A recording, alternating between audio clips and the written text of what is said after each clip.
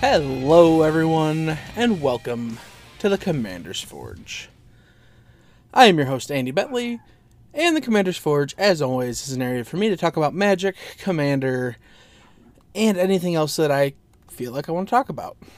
Now, this episode is going to be coming out a little later, because Anchor's doing maintenance over the weekend, so this will be coming out sometime Monday.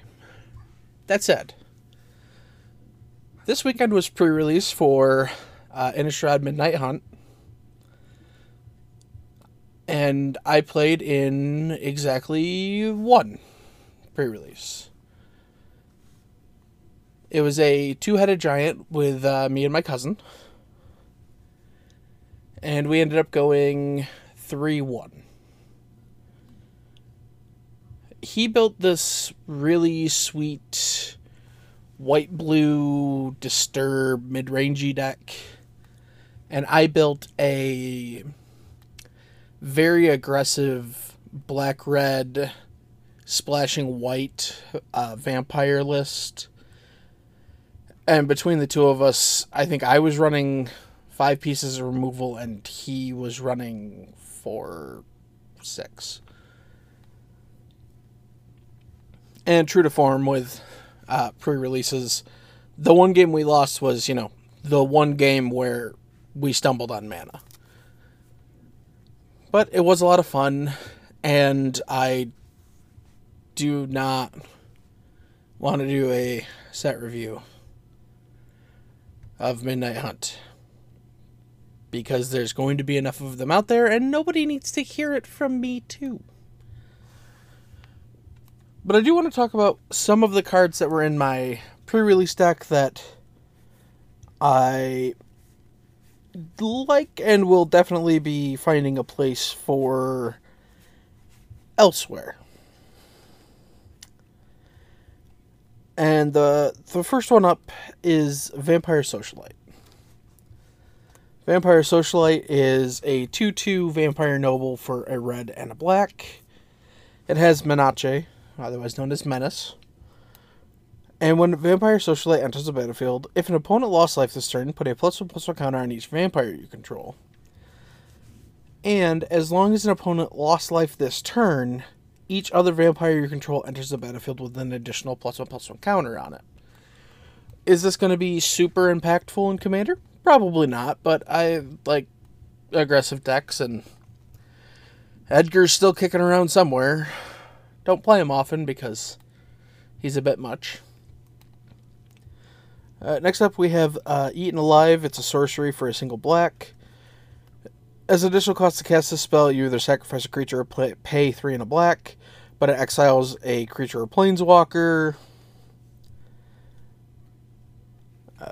Stromkirk Blood Thief is a vampire rogue for 2 and a black, 2/2.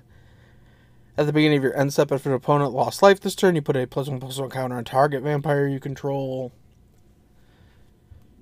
Infernal Grasp is an instant for 1 and a black that destroys a creature and you lose 2 life. It just seems like my deck, which was like mostly commons and uncommons, with, I want to say I ran 3 rares. 3 rares? 3 rares?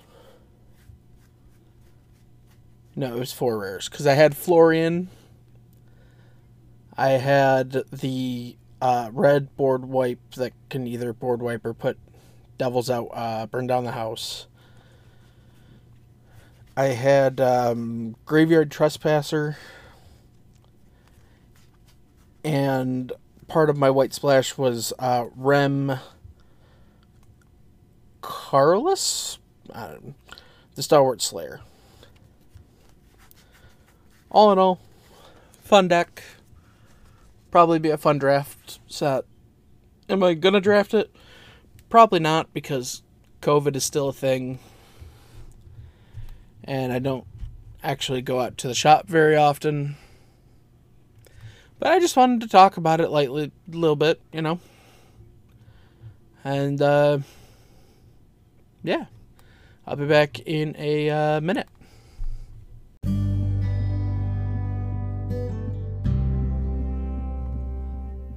Hey, did you know that for as little as $1 a month, you can help support this podcast?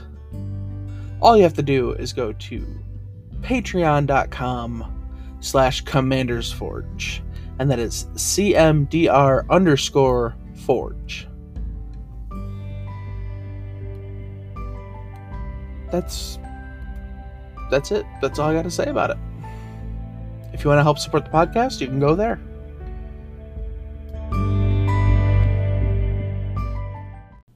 And we're back.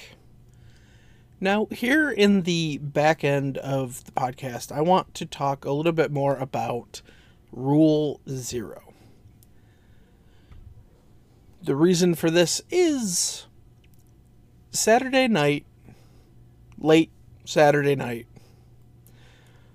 I was climbing into bed, and I saw a message come through in one of my Discord channels. It was the Guardian Project's Discord, about a new player that entered a pod on Spell Table and basically had a horrible experience because they are a new player. The people he was playing against were taking 25, 30-minute turns. It was a nightmare. So I asked if said person was still looking to play. I would get up, I would turn my computer on, and I would jump into a game with them. They said yes. And even though I was bone tired, I hopped into that game. We played a fun game. It was over in about an hour and a half. And I was just playing, dorky dinosaurs against dorky dragons. And it just... The Rule 0 conversation is to help set the expectations for a game. If you plan on taking 35-minute turns, bring that up in that meeting and say, hey, my deck is meant to take extra turns, so my turns tend to be 30 to 40 minutes long. And then if the people say, hey, would you mind not playing that? Have the decency to say, yeah, sure, I can grab something else, or I was really hoping to play this tonight. Do you have any decks that are of a similar power level? It's that simple. You don't have to... You shouldn't have to sit down at a table with randos and just have a hellish game. This game is meant to be played by so many different people. And the way we make it work, especially if you're playing with random people, is sitting down and saying, hey, this is what I'm looking to do in this game. I want to repeat that one more time. Sit down at table. Pull out deck box and say, hey, this is a combo deck that can go off between turns 4 and 6. The main win condition in the deck is milling everybody out by making them draw their decks. And if the rest of the table goes, oh, cool, so we're going to play something a little higher power? Awesome, I have this combo deck. And somebody else goes, awesome, if we're playing against combo decks, I can play this control deck. And the last person might go, well, if you two are playing combo and you're playing control, I'm going to try and undercut everybody and play a hyper-aggressive deck.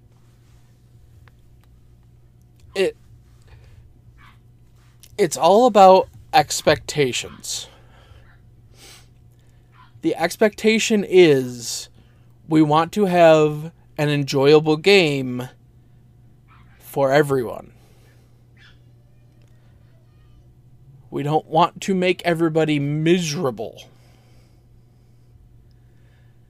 it's just... I will die on this hill. Talk to people before the game starts. Get a feel for the room.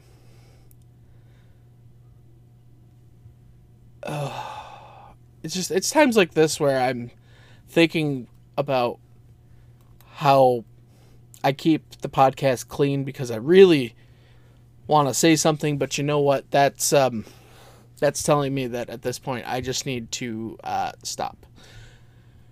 So, if you enjoyed the podcast, leave a like wherever you're listening to it, Spotify, YouTube, all the jazz.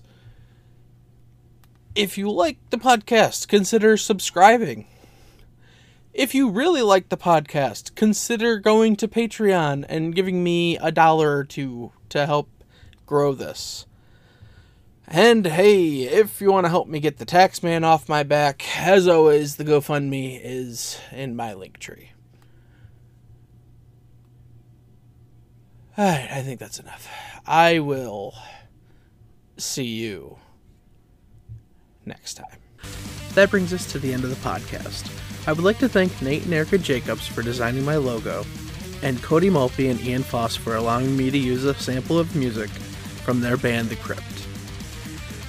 The podcast can be found on YouTube by searching Commander's Forge. The podcast is Commander's Forge, that is CMDR_Forge on Twitter. I can be found on Twitter at BentzMr, that is BENTZMR. Thank you for listening. I'll see you next time, and until then, here's to fun games and sick plays.